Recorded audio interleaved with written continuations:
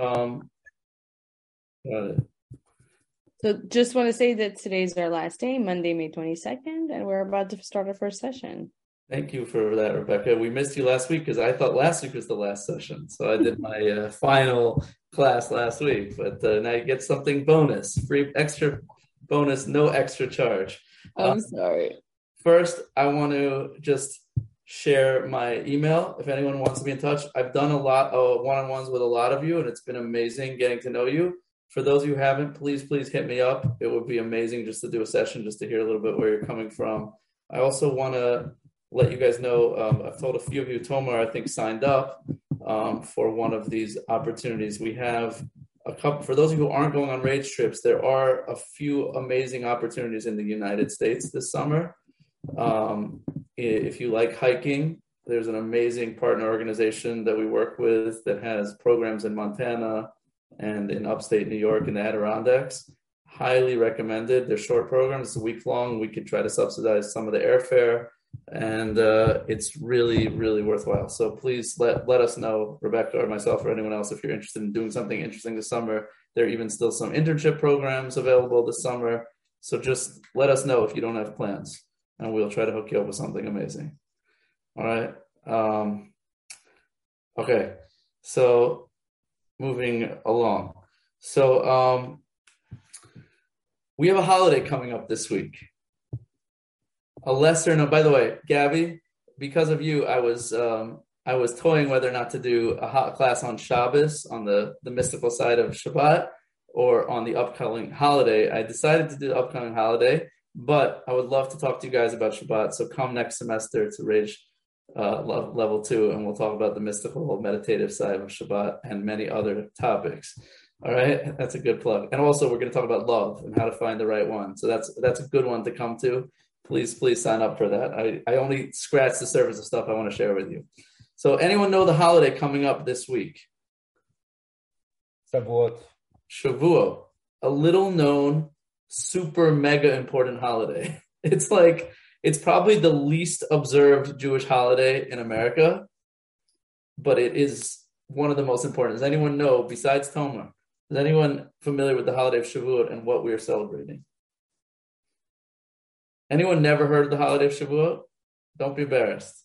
I never heard of it my whole life until I went to Israel. What is Shavuot celebrating? It's celebrating a mega event that took place 50 days after the Jews left Egypt. So from Passover, we begin counting every single day, 49 days until we get to the 50th day, and we commemorate a mega event that took place 50 days after the Exodus from Egypt. Anyone?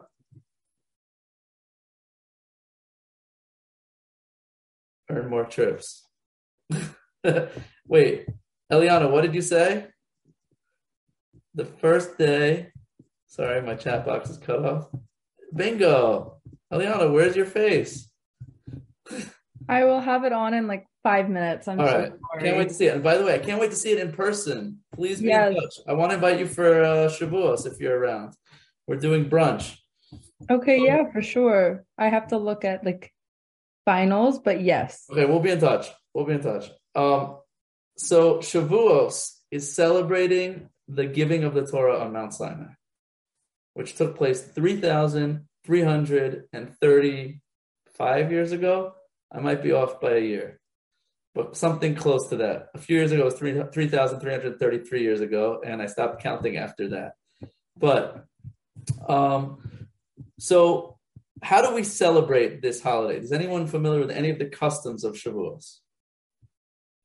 I know there's like cheesecake involved. Oh, cheesecake.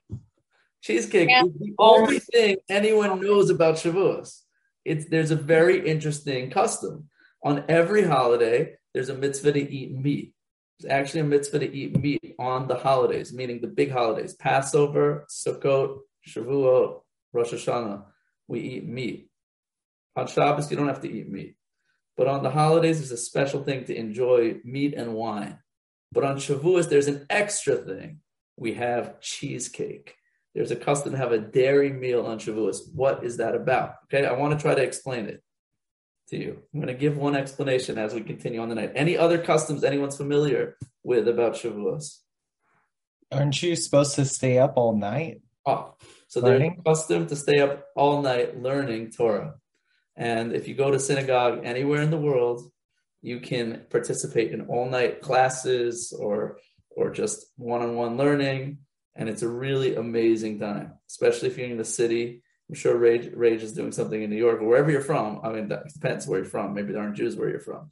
But I don't know about in Utah. I don't know if there'll be any all-night learning in Utah. But if you find a Chabad, Arizona. Katrina, Arizona or Utah? I got confused. Whatever. Arizona. All right. Yeah. So go to Phoenix. There'll be all-night learning in Phoenix. Okay.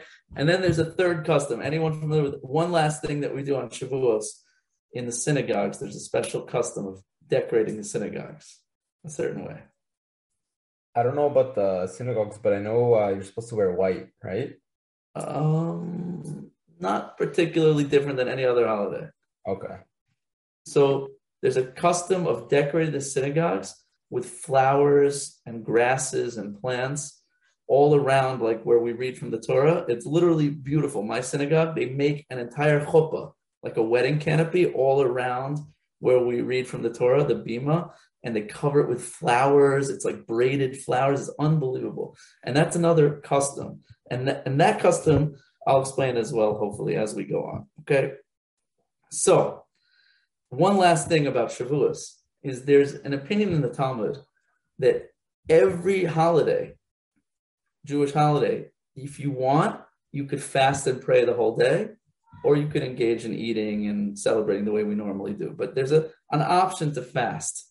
If you enjoy connecting to God through fasting and praying all day, you're allowed to do that. But on Shavuos, everyone agrees you gotta eat. Now, again, a little counterintuitive, right? The day where we're celebrating the giving of the Torah, what's this? Why on that day do you have to have a meal? Okay, hopefully we'll come back to that point as well as we go on. So I want to take a detour, and we're going to come back to Shavuos, but I want to take a detour to talk about one of my favorite topics, okay? Any Marvel fans in the room?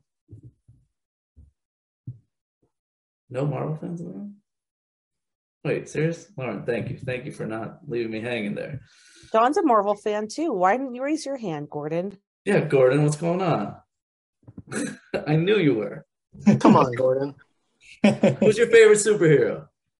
The Flash. Actually, it's more on the DC side, really.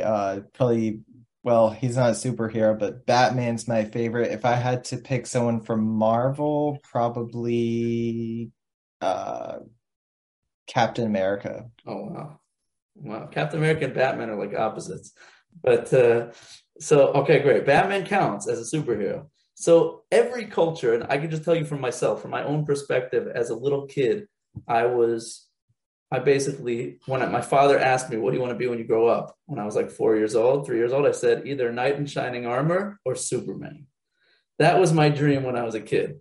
I wanted to be Superman. And I think that many of us relate, and that's why these movies are so popular. There's a psychological archetype of the superhero that enthralls people throughout history, whether it's the superhero, Marvel. And by the way, a lot of the superheroes were invented by a Jew. I don't know if you know that. Great article about Stan Lee, who invented basically Superman. Superman's name is kind of Jewish. His name is actually Kal-El, which is essentially the way we say God, one of the words in Hebrew for God. It's a very Jewish story. Somebody who essentially is living this secret life, is hated, and then has this incredible power.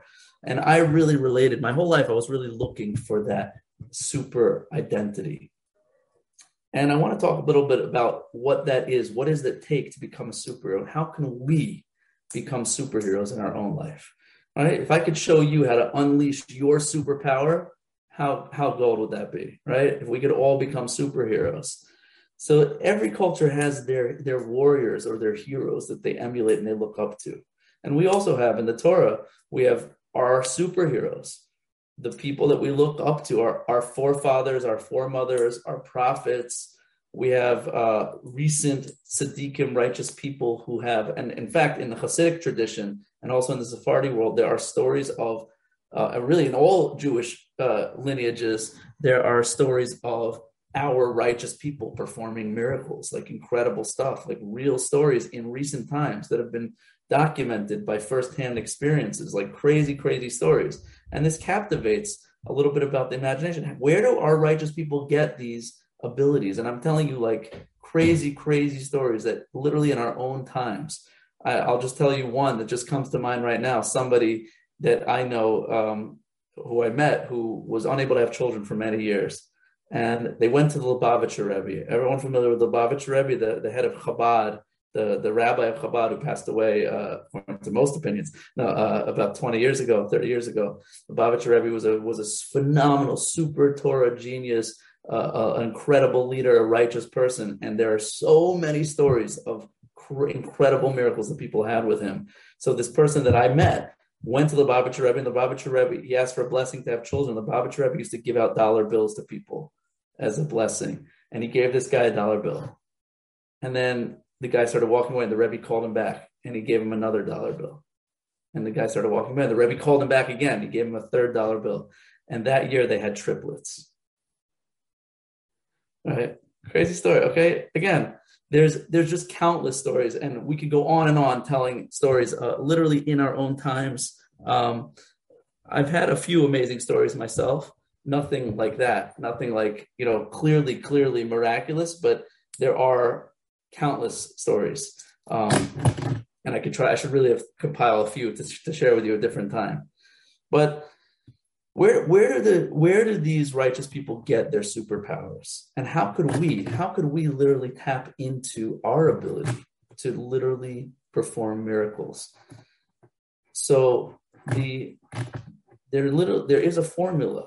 And one of those formulas is through the Torah, through the power of the Torah, and we're going to talk about that, gives us the ability to literally change nature, to split seas, to move mountains. But there's another power that we can all access in our own life that will enable us to have literally superpowers. So I want to start by just saying, just analyzing, what does it take to become a superhero?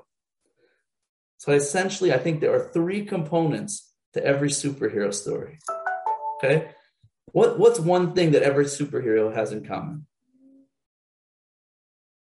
This is for you guys, whether you're a superhero fan or not. It's some incredible ability that no one else has. An incredible talent or a power.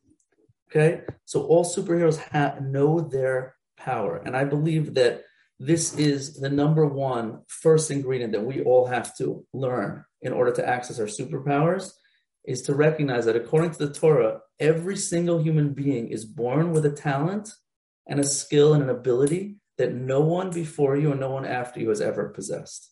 You have something that you can do that nobody else in the world can do.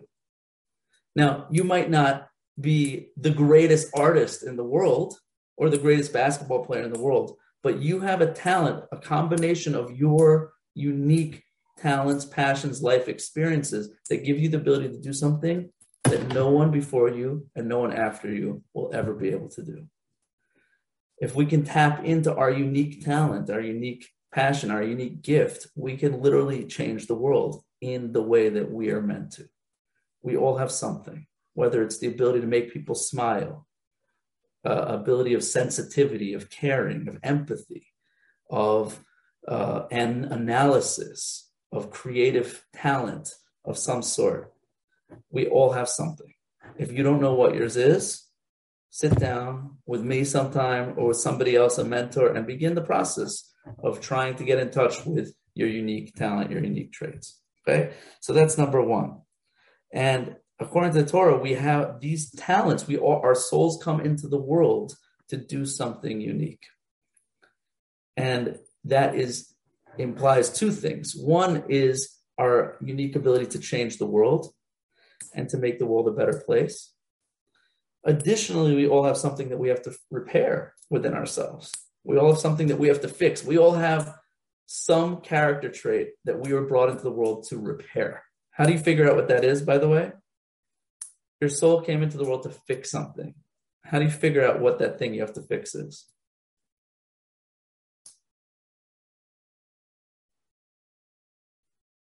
Take a guess.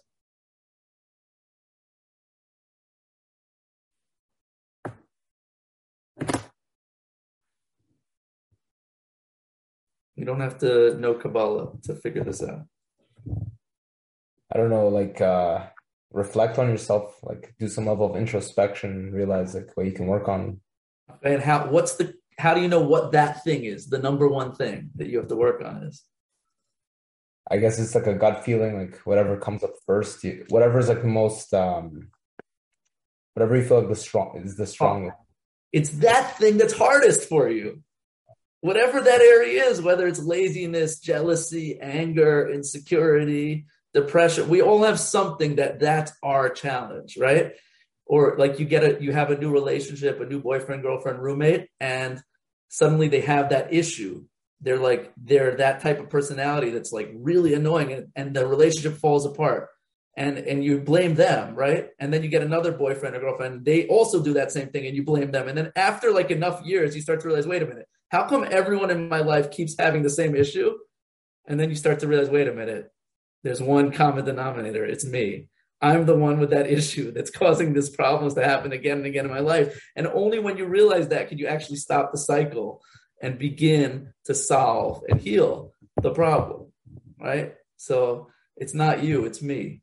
It is typically the right formula for solving relationship problems. By the way, everything we're talking about does not just apply to superheroes, also Harry Potter. Any Harry Potter fans?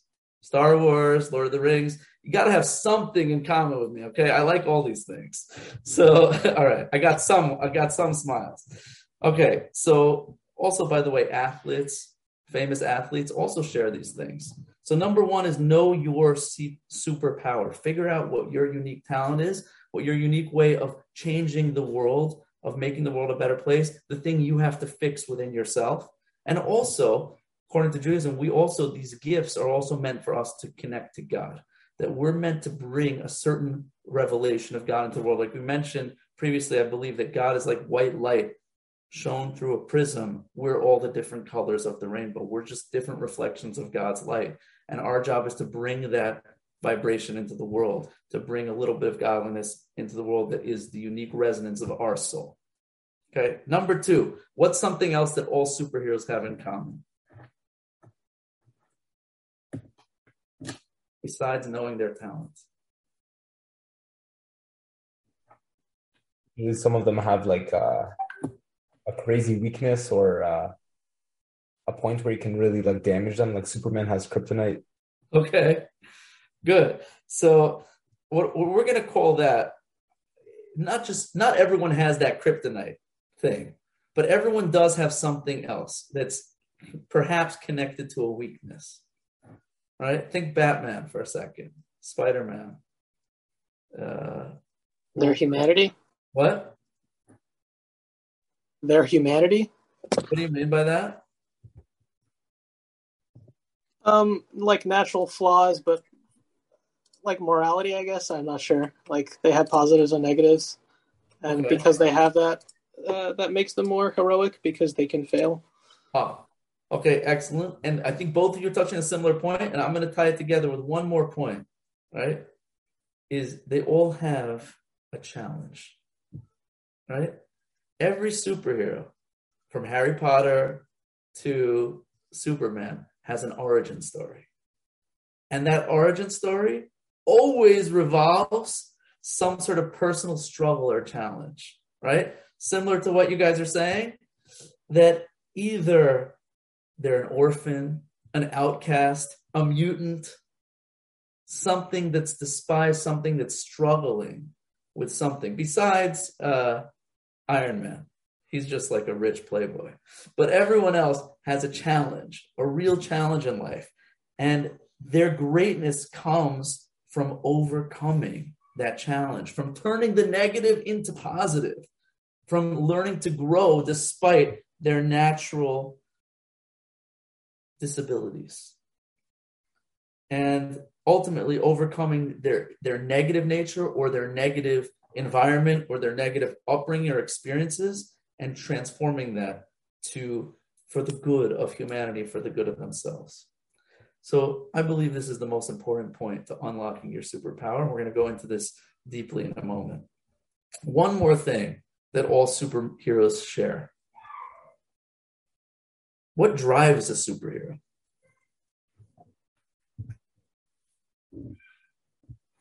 Like, why don't they just go on and just like get a 9-to-5 job?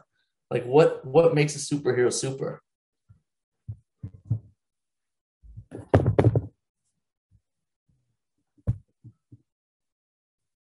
Anyone? I mean, what prevents a superhero from becoming a supervillain?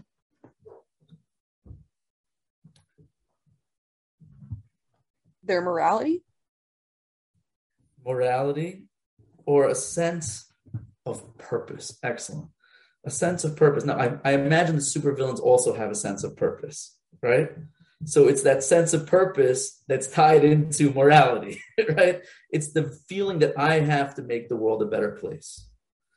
Now, I'm not going to say that bad guys, super bad guys like Hitler didn't also think they were making the world a better place. So that mission, that vision of how you're going to make the world a better place has to be tapped into a bigger value system of what's good, right? Because everyone in the world thinks they're good, from serial killers to gangsters, right? They believe they are serving. Hitler believed he was doing the world the greatest good, eradicating the inferior race, the Jewish people. Believed he was doing good. There's no one in the world that thinks they're bad, right? Like the way that bad guys in superhero movies laugh, that doesn't happen in real life. In real life, the bad guys actually think they're the good guys. This is a very important point when it comes to dealing with people. Everyone essentially thinks they're good. You have to realize that if you want to be able to actually relate to people who you think are bad. So the key to being a superhero is having a value-driven life, clarity on what your values are. You can't create goals in life if you don't have values. How do you decide what to do? What's important? Should you make a lot of money? Or I think we talked about this many weeks ago. Should you make a lot of money, or should you volunteer for Greenpeace, or should you meditate on a mountain all day, or should you be an artist and be poor? How do you figure out what to do with your life? The only way to make decisions of goals is if you know what your values are. And the only way to figure out your values is if you figure out what's valuable. Is money valuable? Is happiness valuable? Is family valuable? Is religion valuable? What's valuable? The only way to figure out what's valuable is to figure out what's your purpose. Why are we here? We started out our sessions together 10 weeks ago talking about who are you and why are you here? What's the meaning of life? That one question that if you could get an answer to would change everything. If you know why you're here, so then you can begin to figure out what's valuable. If you're here and when you're done, nothing happens, so then what's valuable? Do whatever you want. But if you're here, there's a goal, there's an afterlife, there's a purpose. So then that should shape every decision that you make. So part of being a superhero is having clarity on your purpose, the meaning of life, not just your individual unique talents, but as a human being, why are we here? Who are we? What's the goal? And then you can begin to create values, and then your values can shape your goals. So ultimately, these are the three ingredients of a super life. To know yourself, know who you are, what your talents are, your unique traits, figure out why you're here, and how you can utilize your traits for the good of humanity, for the good of the world, for connecting to your purpose, and then figuring out what you have to overcome. Your the dark side that you're in this world to repair. What are those things that you have to overcome in your life? Those hardships. If you can do those three things, you will live a super powered life. So I want to talk about a little bit about the convolence of these three things. What's more important in success? Talent or hard work? What do you think? Hard work. Hard work? Anyone in the talent camp? So I grew up thinking it was talent. My father's a musician. He said it's talent that made him into a successful musician. The answer is that studies show that's actually incorrect, as Tomer said. Talent gets you in the door, right? When you're a kid and you start piano lessons or you start playing basketball, talent gets you noticed. Those early successes help you to keep going, but they do not make you great. What makes you great is the stuff you do on your own, not the stuff you were given. It's the hard work, the practice, the overcoming when everyone else quits. That's what leads to greatness in life. So they say that 10,000 hours of practicing anything will make you one of the top 5% in the world, right? Whatever it is. Now, I could never be a professional basketball player. I'm just not tall enough, right? And I'm Jewish. I wasn't built that way. But once you get over the hurdle of natural biological barriers, you can become great, and you can even go beyond your natural limitations if you work hard. So there's a great book about this called Outliers by Malcolm Gladwell. Check it out. He basically pops the myth of talent, right? Talent's great when you're young, right? The kids that are naturally good at something are going to get noticed by the coaches. They're going to get more positive reinforcement. They're going to want to keep doing it, and then they're going to start practicing. But it doesn't really do anything to make you great. They actually, he brings a great study that, Tomer, you'll relate to this. 90% of Canadian professional hockey players are all born in January or February. Did you ever hear about that? Yeah, because they're the oldest of their age group. They're the oldest of their age group. So first, it's like this is mind-boggling. How can it be? They're all born in January, February. It doesn't make any sense. The answer is that's the cutoff date. So they're all the oldest in their grade, which means naturally they're going to be better than the kids who are smaller at a certain age. You like sprout up, you get much stronger and bigger at a certain age. So they got noticed by the coaches. They got more, attention. Therefore, they liked playing because they were good at it. Naturally, you like to do what you're good at. And then they went on to become professionals. Okay, Thomas Edison says, our greatest weakness lies in giving up. The most certain way to succeed is always to try just one more time. There's no substitute for hard work. Says Thomas Edison, I have not failed. I've just found 10,000 ways not to make electricity, right? Thomas Edison found 10,000 ways not to make electricity until he finally found the one way that did work to make electricity, right? So many of life's failures are people who did not realize how close they were to success when they gave up. Okay, I'm not such a sports guy, okay, but at least in my day, Michael Jordan was like the best, right? Is he still one of the best? Michael Jordan? Okay, Michael Jordan did you know that he was kicked off his high school basketball team? And being 5'11", he was told he will never succeed. He's too short. Okay, kept trying, kept working at it. Maybe there's hope for me too. You mean I could also become an NBA? I don't know. 5'7" is like cutting it a little short. Babe Ruth, right? Baseball, one of the baseball greats. Babe Ruth started off playing amazing, and then his game went down for how long? 10 years. He had the record strikeouts for 10 years, over 1,000 strikeouts. And he said, famously, every strike brings me closer to the next home run. Said Babe Ruth, I've missed over 9,000 shots in my career. I've lost over 300 games. 26 times I've been trusted to take the game's winning shot and missed. I've failed over and over again in my life, and that is why I succeed. The difference between a success and a failure is if you define yourself from your failure. If you define yourself as a failure because you failed, so then you become a failure. But what's another way of looking at your failures, your failings?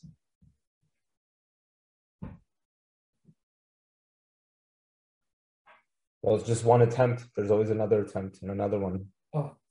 To teach you a lesson. if you look at every failure as a lesson, as an opportunity to grow, to repair, to fix something you broke, then you're no longer defined by your failures. You're defined by your ability to repair and to fix and to learn. That's what defines you. The problem is when we think, I failed, therefore I'm a failure. If you fail, what are you?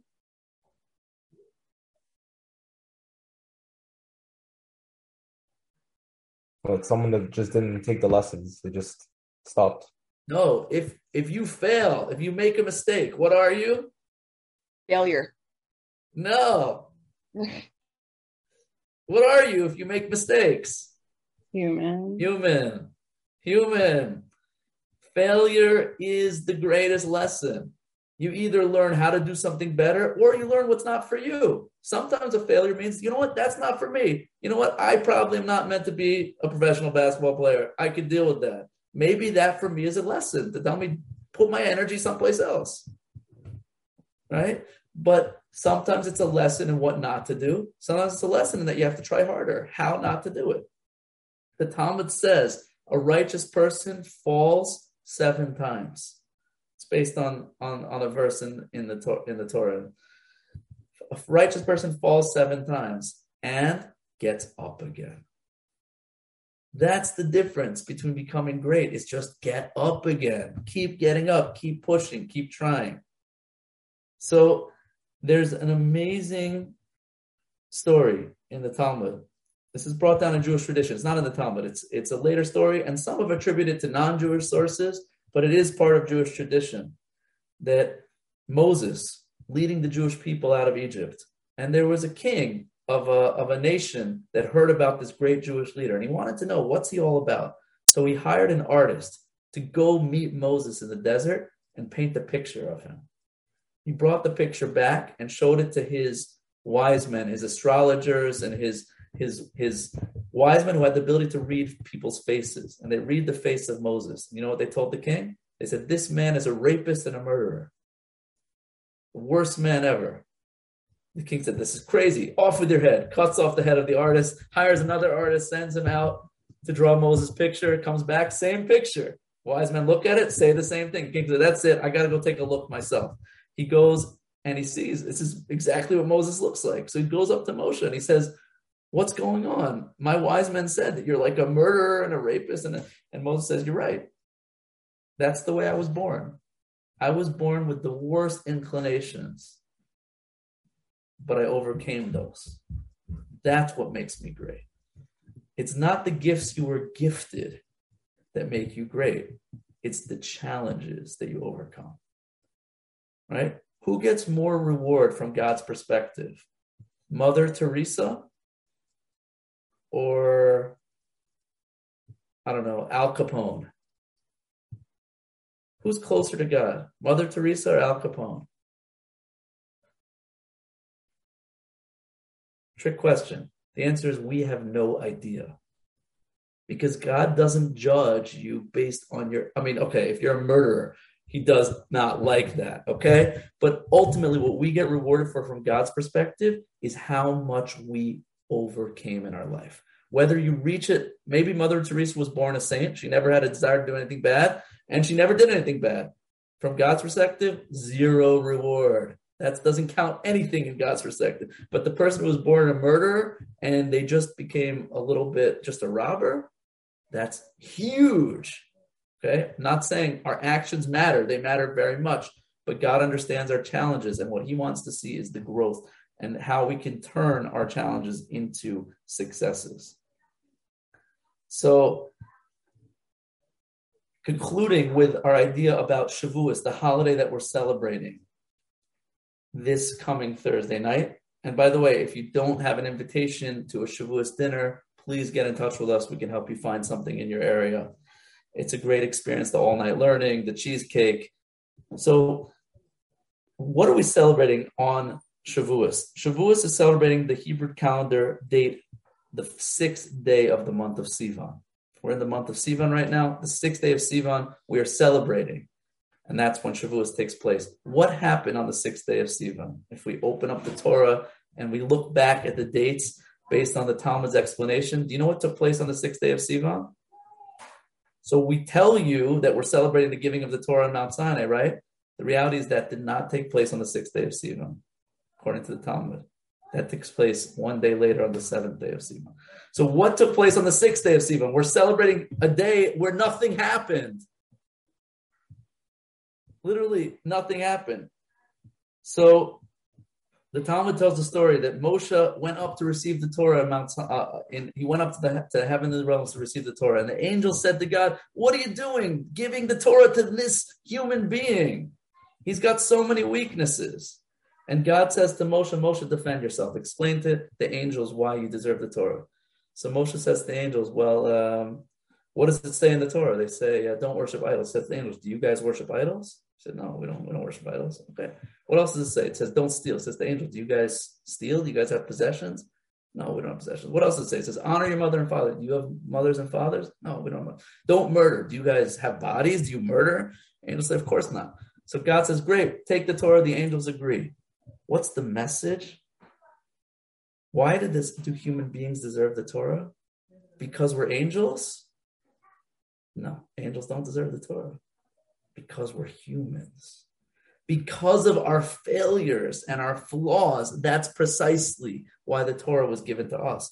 Because the Torah is all about lifting up your body, lifting up your animal, controlling your animal, learning to elevate the physical world. So on the 6th day of Sivan, the commentaries explain, God gave Moshe the power of the Torah. What is the power of the Torah? Literally, the Talmud explains, the Zohar explains, that the Torah is the guidebook, the blueprint with which God looked into to create the world. It's literally the instruction manual for how to create worlds, how to be godlike, how to change reality, how to create nature, how to transform nature, how to be godlike.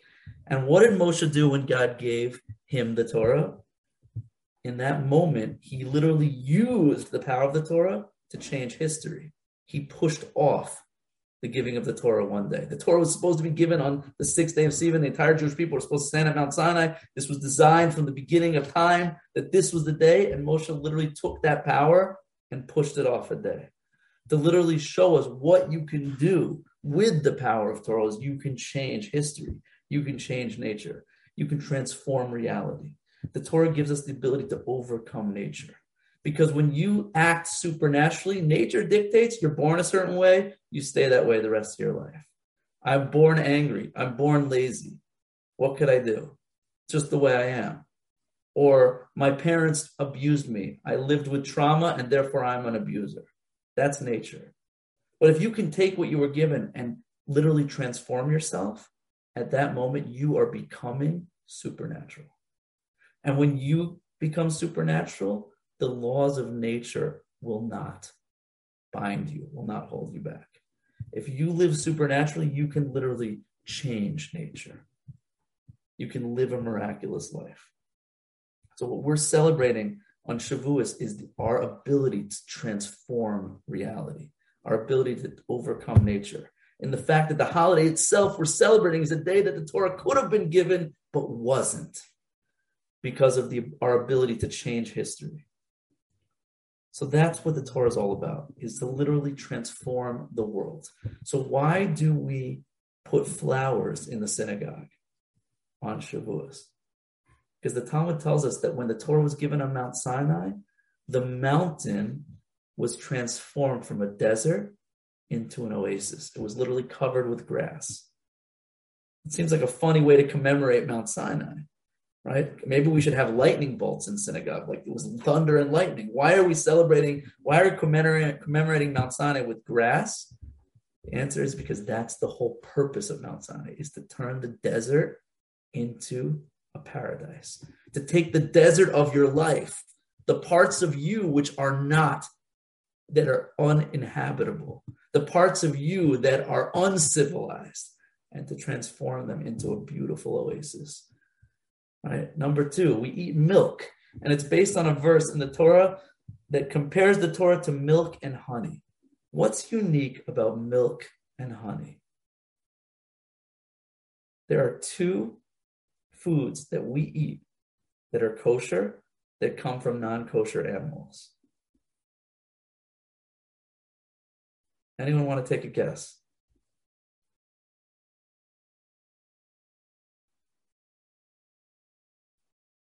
Normally, if you drink milk from a non-kosher animal, such as a pig or a horse, it's not kosher, right? Food that comes from a non-kosher animal is not kosher, with two exceptions.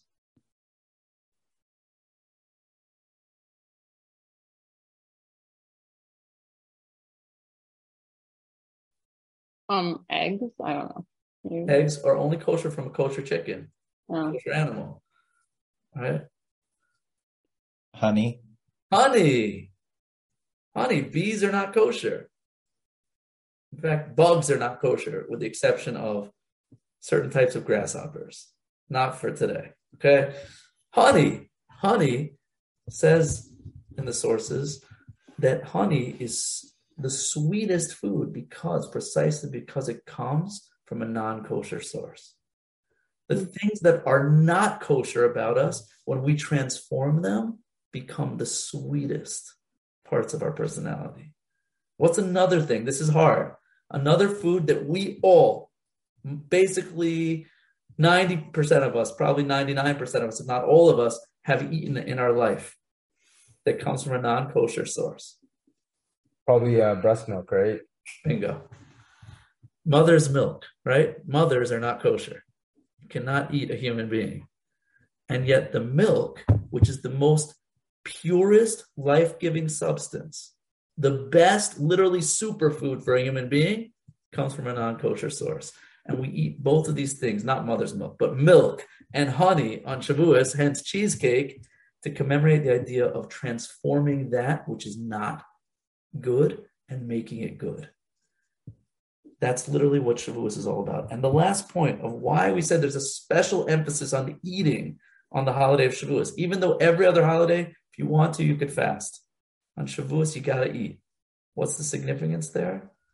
Is that, as we mentioned, the purpose of the Torah is to literally not meditate on a mountaintop and be spiritual, but to engage in physicality with spirituality, to have your steak and eat it too, to bring the spirituality of oneness of God and bring it into the way you eat, into the way you conduct business, into the way you procreate, into the pleasures of this world, but to do them in a spiritual way. That's what's unique about Judaism. That's what was given to us through the Torah, is a guide to literally uplift physicality and to uplift ourselves and transform ourselves. So that's the message of Judaism, the message of Shavuos, is to take the challenges that you have within and without, the challenges of your upbringing, your traumas, and to learn to transform yourself and thereby be able to transform the world. When you act supernaturally, you're given supernatural powers. So I want to end with one last story. We'll conclude with this just to kind of summarize some of these ideas.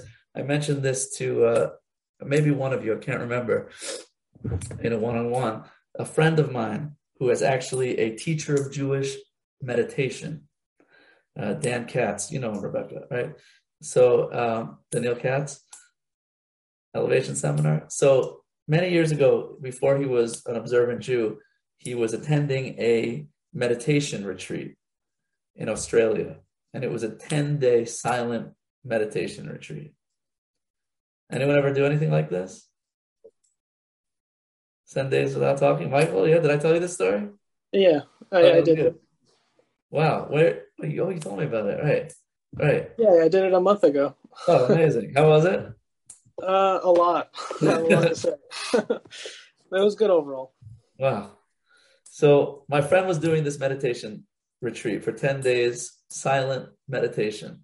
And you had an opportunity throughout the week to speak to the guru, to speak to the Zendo, whatever, the head of the Buddhist retreat center.